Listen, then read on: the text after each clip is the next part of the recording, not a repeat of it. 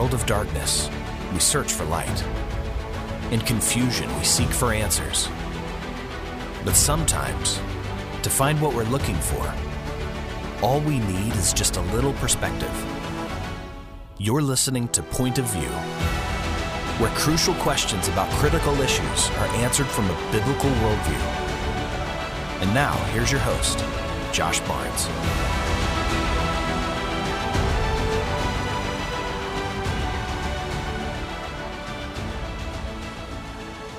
And welcome to Point of View. You're listening to the special Valentine's Day extended edition of Point of View. And today the topic is love. And I titled it, What's Love Got to Do with It? Because we want to talk about a couple things that are in the news.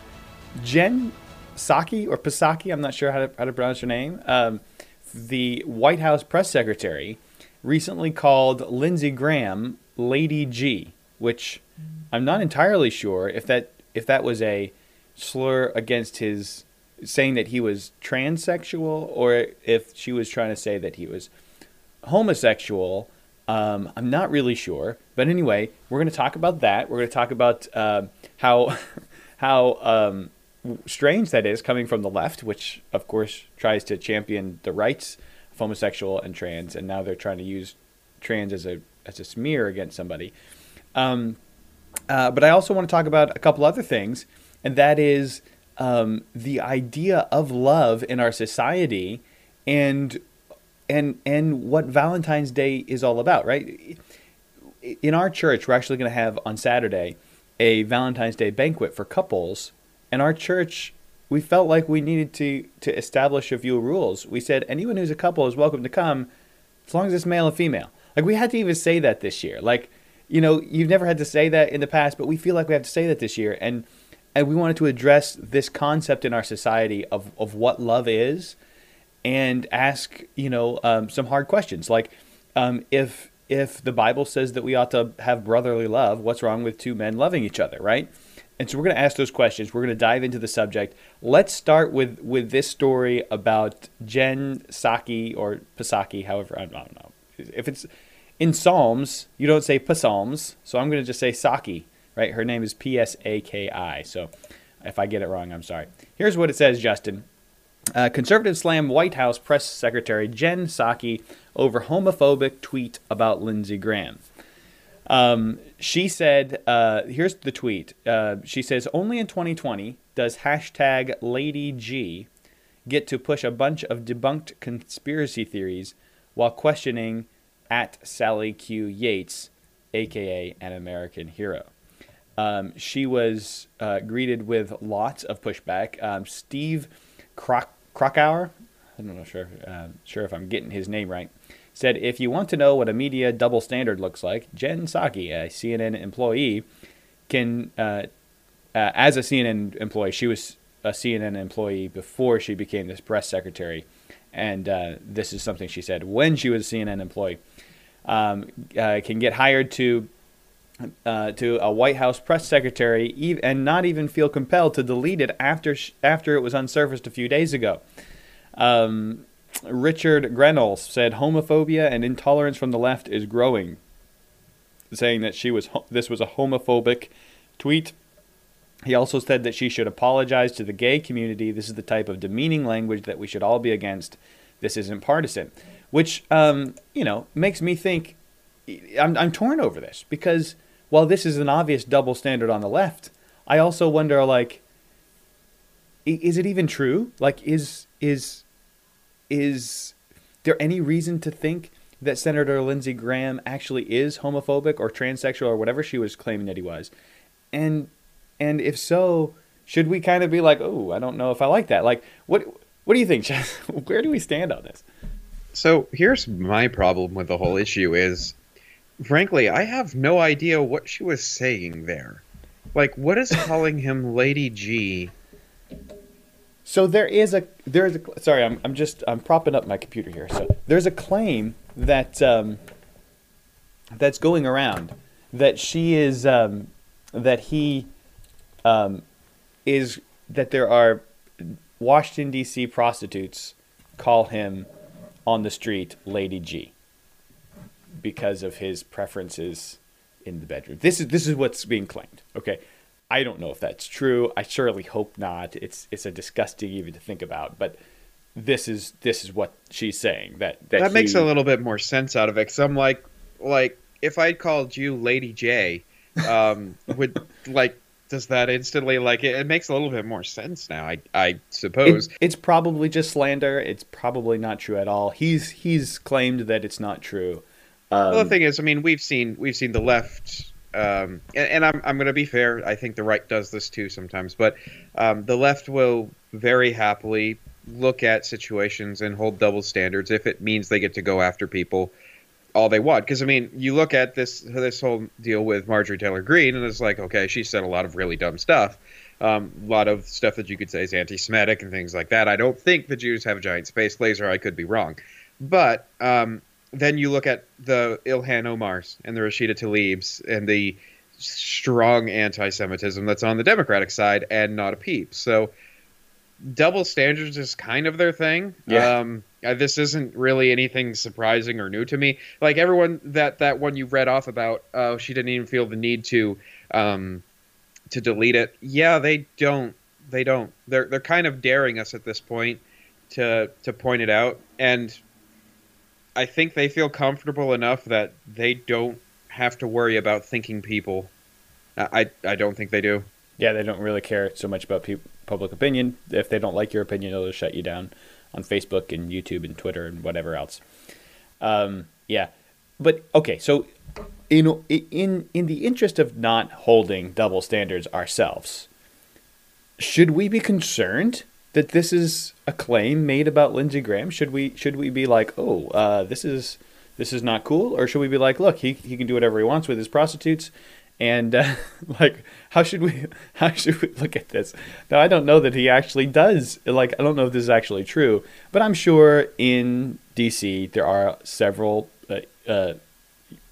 perhaps even most of the senators there and our representatives are involved in deeds that are unspeakable. I wouldn't be shocked to find this out, right? So I don't know, how should we feel about this? That this claim is even made. The fact of the matter is, we number one should have a high standard of evidence, because biblically speaking, you're supposed to have a high standard of evidence. You don't convict on just hearsay, that sort of thing. And I don't think in your mind you should convict off hearsay. But if this is true, then we condemn it just like we condemn every other sin that we've seen. I mean, if it's true, it's a disgusting immoral sin. But it's sad that we're in a place in America where I agree wholeheartedly with you. If that came out that this was the case for every senator without exception, I'd be like, yeah, I kind of somewhat expected that, you know. Yeah. Is that all? It wouldn't shock me at all. If you guys out there, if you have VidAngel, you can go watch House of Cards. Don't watch it without it because it's terrible. But it actually talks about all this corruption and stuff, and follows a guy going through all the corruption in Washington.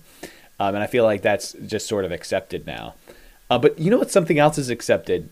This conversation about homosexuality and even transgenderism now is all about.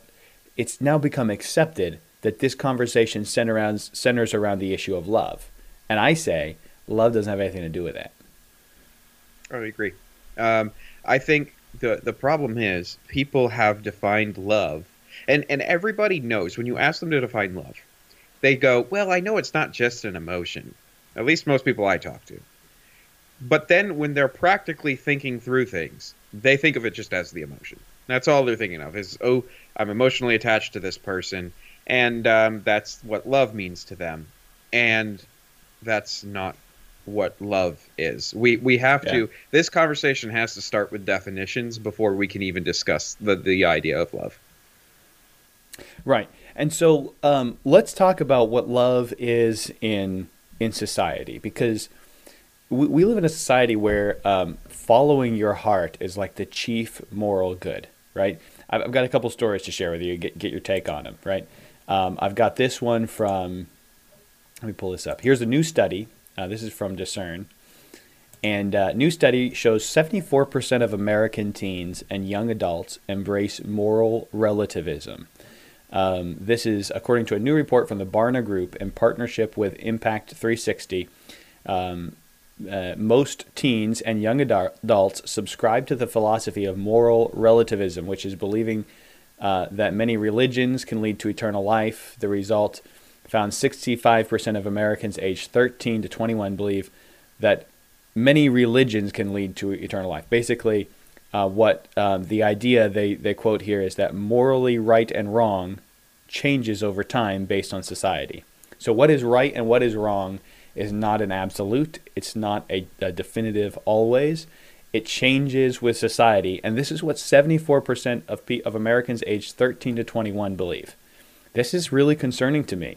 And it follows this theme. And I'm actually going to read to you from a song that was in Mulan, the original Mulan movie, but it was at the end credits. So you probably never heard it.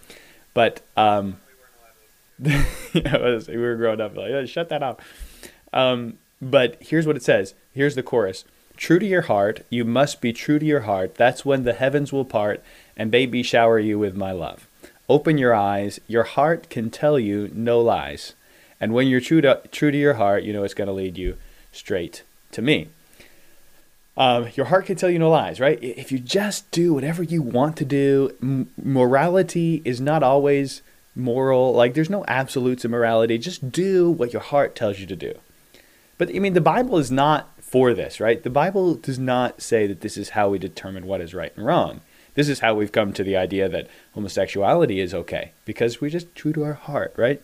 Jeremiah 17:9 says, the heart is deceitful above all things and desperately wicked. As a matter of fact, every time the Bible talks about your heart, it talks about how you should lead your heart. You should guide your heart, right? Rather than following your heart.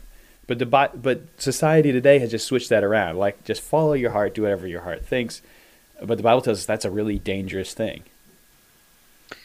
Yeah. People who say you should just follow your heart. To put it nicely, that's one of the dumbest things I've ever heard. And that's the nice version. Because we could just do a quick thought experiment.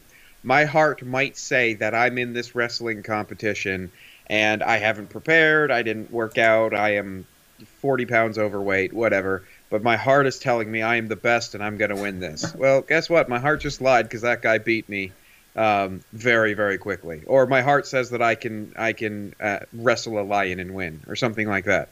Obviously, your heart can tell you something wrong. Your heart can tell you jump off the Empire State Building and you can fly like a bird. You can't fly like a bird. There's objective truth, and your heart doesn't actually get to determine that.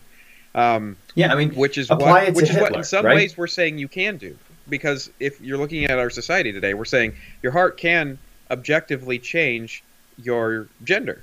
Your heart gets to determine that one now, which we used to say, no, there was an objective biology that determines that one.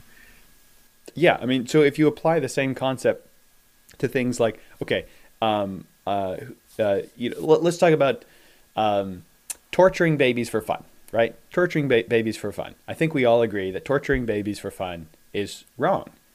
But why is it wrong? Is it always wrong? If it's always wrong, then if torturing babies for fun is always wrong, and I hope everyone in the comments is saying, yes, it's wrong. I hope nobody in the comments is saying, no, there's some times when torturing babies for fun is okay. No, it's wrong, right? But why? Why is torturing babies for fun always wrong if morality is relative and if my heart can tell me whatever I want, right? What if somebody says, I enjoy torturing babies for fun. I get fun out of this. Now that's sick and perverted, but we know that there are evil people in the world, right? Like Hitler.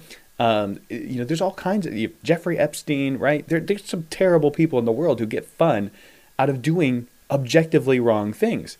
But if our definition of what is right and wrong is all about what your heart tells you to do, and whatever you enjoy, then we have a real problem. Yeah, and in some sense, the studies that you cited there, it's really just the culture conforming more to its worldview.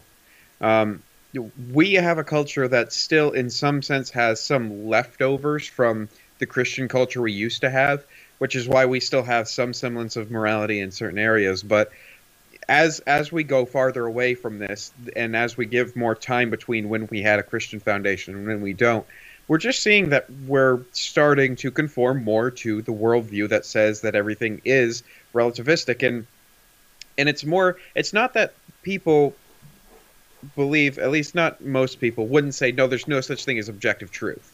They would say, yes, of course, there is gravity. Gravity's a thing. That's an objective fact. But what is right and wrong as a value system is something we make up. And this is one of the discussions. Every time you get into a discussion about religion in general, this is one of the things people are going to bring up. And atheists hate the argument from morality because they think they've answered it. But the problem is they haven't. Because they'll say, oh, it's about what's good for society or this, that, and the other. But the person you just mentioned disproves that entire system. Because what if you have the person who does enjoy torturing babies? And they say, well, that's not good for society. And then I say, okay, well, what if they don't care what's good for society? Well, that's not good for the species. Okay, what if they don't care about that? Can you sit back and tell them that's wrong objectively? And from an atheistic perspective, no, you can't. You can say, I don't like it, doesn't help society, doesn't help the species, and they can say, I don't care. Yeah. Yeah, I mean, that's exactly the point. I mean, but let's bring this down to Valentine's Day, right? Because we want to make this the Valentine's Day episode. Let's talk about love, right? Because here's the argument, right? Here's the argument for even from Christians. There's a news story out. You've seen all these quote unquote Christian churches that are waving the rainbow flag. Well, apparently now the Secretary of State Antony Blinken orders that LGBT flags now are all flown at U.S. embassies. Will now fly the LGBT flags. But the argument for this is that this is a loving thing to do, right? Because this is just encouraging love. And it's encouraging men to love men or women or anybody. We should just encourage love. And this flag is now seen as a symbol of love. But it's not, right? Because if it was just love, without any lust, without any physical desire, then you and I wouldn't have a problem with it, right? If this was just a loving relationship between two men, just in an emotional way, I think we'd say, yeah, that sounds pretty good. But when it becomes physical, that's where we have a problem with it, because the Bible says that that's sin, right? Right. So people love to, what's funny is even at quote-unquote gay weddings, you're going to have a passage of scripture read, if it's like a Christian type thing, that I don't think they think about quite enough, and it is the love chapter of the Bible. And in the love chapter of the Bible, it says the word charity is also love. I believe here it's agape. I could be wrong, but I'm pretty sure it's agape. But it says, charity suffereth long and is kind. Charity envieth not. Charity vaunteth not itself, is not puffed up, doth not behave itself unseemly, seeketh not her own, is not easily provoked, thinketh no evil, rejoiceth not in iniquity. Here's the problem. And by the way, this conversation is going to have to rest on the assumption that the Bible says homosexuality is wrong. It does, 10 Ways Till Tuesday, but maybe some other time we can take a longer time to go through why we believe that. But granting that the Bible is very clear on homosexuality, biblically speaking, rejoicing not in iniquity is one of the characteristics of love. If you call it loving to be waving the LGBT flag and all that sort of stuff, you disagree with the Bible. The Bible is very clear. You cannot be rejoicing in iniquity and be loving towards someone. I can't, as much as I care for the good of all the people that would consider themselves LGBT and the rest of the alphabet, I cannot rejoice in what they're doing. I cannot try to encourage them in what they're doing, because that means I don't love them. Mm-hmm. And if this thing is actually a sin, which we've dealt with in other episodes, and we'll deal with it again in another episode, but the Bible does make it very clear that homosexuality is absolutely a sinful practice. Acting on the desire. specifically, I would say. Right. There are people that struggle with the desire but don't act on it. Yeah. Yeah. So, but this practice is definitely a wrong, against the commands of God, and therefore is incurring the wrath of God, and it should be something that we, as loving to that person, say, "Hey, I love you, and you're doing something that's against God, and it's gonna come back around to bite you because you'll be judged for it one day." And out of love, I don't want to support that action, right? Shouldn't it be loving to not put up the rainbow flag? Yeah, I mean, there's a good series that the guy you know of, Mike Winger, has done on this, where he's gone through studies, scientific studies, of just all the different things that studies have found to be issues with people who are engaged in this sort of lifestyle.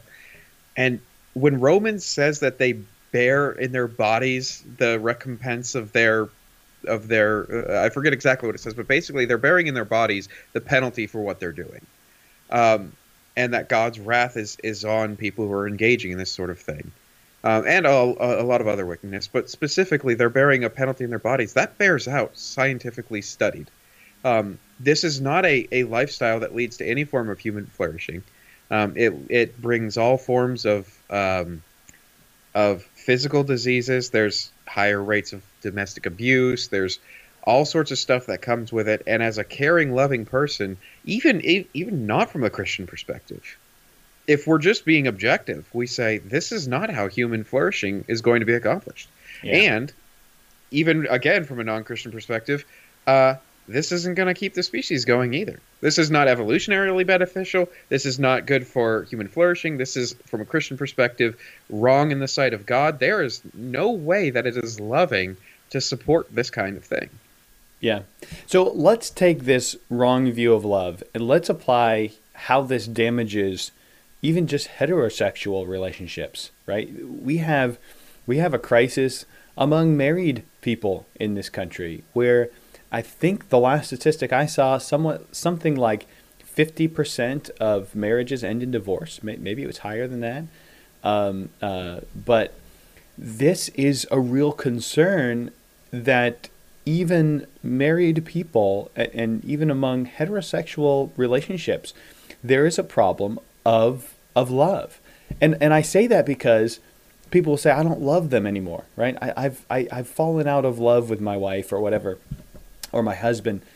And to me, I wonder, it's not always the case that it's that person's fault or whatever, but a lot of times when you see this happening, it is a misconception about what love is, right? Because we're accepting the idea that love equals physical attraction, right? And as long as I'm physically attracted to you, I love you. Which is the problem, because that means you're physically attracted and loving. You love a lot of men. But the question is not about physical attraction. And when we equate the two, love and physical attraction, we have a problem, right? I think that physical attraction should be a natural outgrowth of really loving your wife or really loving your husband. But those things are not the same. What is the biblical definition of love? Well, the biblical definition of love, the way that I've heard it put, and I'm going to disclaimer, this is not a Justin original. This comes from Dr. Vodi Bakum. I think he said it really well. When Jesus is asked what is the greatest commandment, he says, in Mark chapter 12, he says, the first of all the commandments is... actually, hang on a second. Nope, that is. Okay, sorry. It just sounded a little bit weird. Didn't know if I had the right thing pulled up here. It says, the first of all the commandments is, Hear, O Israel, the Lord our God is one Lord. And thou shalt love the Lord thy God with all thy heart, and with all thy soul, and with all thy mind, and with all thy strength. This is the first commandment. So Jesus says the greatest commandment is to love God. What's interesting here is right off the bat, the fact that loving God is a commandment tells us we have the wrong view of love. Mm-hmm. Why? Because you can't command an emotion. I can't command you to be physically attracted to your wife. But when we understand love correctly, we understand that this isn't what it's talking about. It says, thou shalt love the Lord thy God with all thy heart, with all thy soul, with all thy mind, with all thy strength. When we talk about the heart, The heart is an organ that pumps blood. In the sort of usage you'll find in like the Old Testament in a Jewish context, the heart is sort of your will. It is the inner will of man. So when God says that you love God from the heart first, he's saying that it is an act of the will. Biblical love is an act of the will that's accompanied by emotion, and it leads to action on behalf of its object. That is biblical love. Yeah. I can command you as an act of the will, go love your wife, or go love your enemy, which God commands, or go love your neighbor, or go love, I can command that because this is an act of the will that may be accompanied by emotion, but is not driven by emotion. Yeah, we see it as an emotion that produces action. I think it's not. It's a choice that produces action that results in emotion, right? So I'm going to love my wife. Because I've chosen to love her, I'm going to act in loving ways towards her. And over time, from time to time, I will have these radical emotions that overcome me because of my choice to love her. But I should not expect those emotions to be constant all the way through my life. Those can come and go like any emotion can, right? The choice that I've made should be permanent and should be ongoing forever. And by the way, when the marriage starts hitting those bumpy paths, when it starts getting rough, the sort of romantic view of emotional love is not going to be able to weather that storm. And we've seen that in America. Yeah, and we bought the fable of romantic love. Just to be clear, some people are, what? Justin's against romance. No. Like, romance should be a part of the choice that you've made to love your wife, right? From a husband's perspective, that's one of the things he does to show that he's chosen to love his wife is by being romantic, right? There's an easy way to put it. It's not devoid of emotion. It's just simply not led by it. Right. There is plenty of emotion, but you don't lead with the emotion. You lead with the will. Right, and that brings us back to what I was saying before, how the Bible talks about not following your heart, but guiding your heart. Let me see if I can find the scripture on this. I believe it's in the book of Proverbs. Just give me 1 second. Yeah, here it is. Proverbs. This is one. There's a lot of places like this. Proverbs 23:19 says, "Hear thou, my son, and be wise. Guide thine heart in the way." Right? You bring your heart along. Right? If you don't love your wife, get your heart in line. Right? By choosing to love your wife, acting in loving ways, and your heart will follow you. Right? Now, that doesn't mean there aren't some circumstances that are special, right? I understand. People are saying, but you don't understand my circumstance, right? That's where you need your own pastor. Go talk to him. There's specific instances. I understand. You need specific advice on. But we're saying in general, the problem in America is that we have the wrong definition of love. We don't have a biblical one, and this is not just applicable to homosexuals and the LGBT community. This is for everyone. We need to get back to real love, and what better day to do it than Valentine's Day? Yeah. We need to get back to understanding love for our relationships because, number one, we need to understand love in order to understand to lead with the will in our marriages and things like that. And we need to understand love in the view of God, in that we don't assume because something is nice, it is loving. There is a big difference, and giving hearty support to something that is sinful is not loving.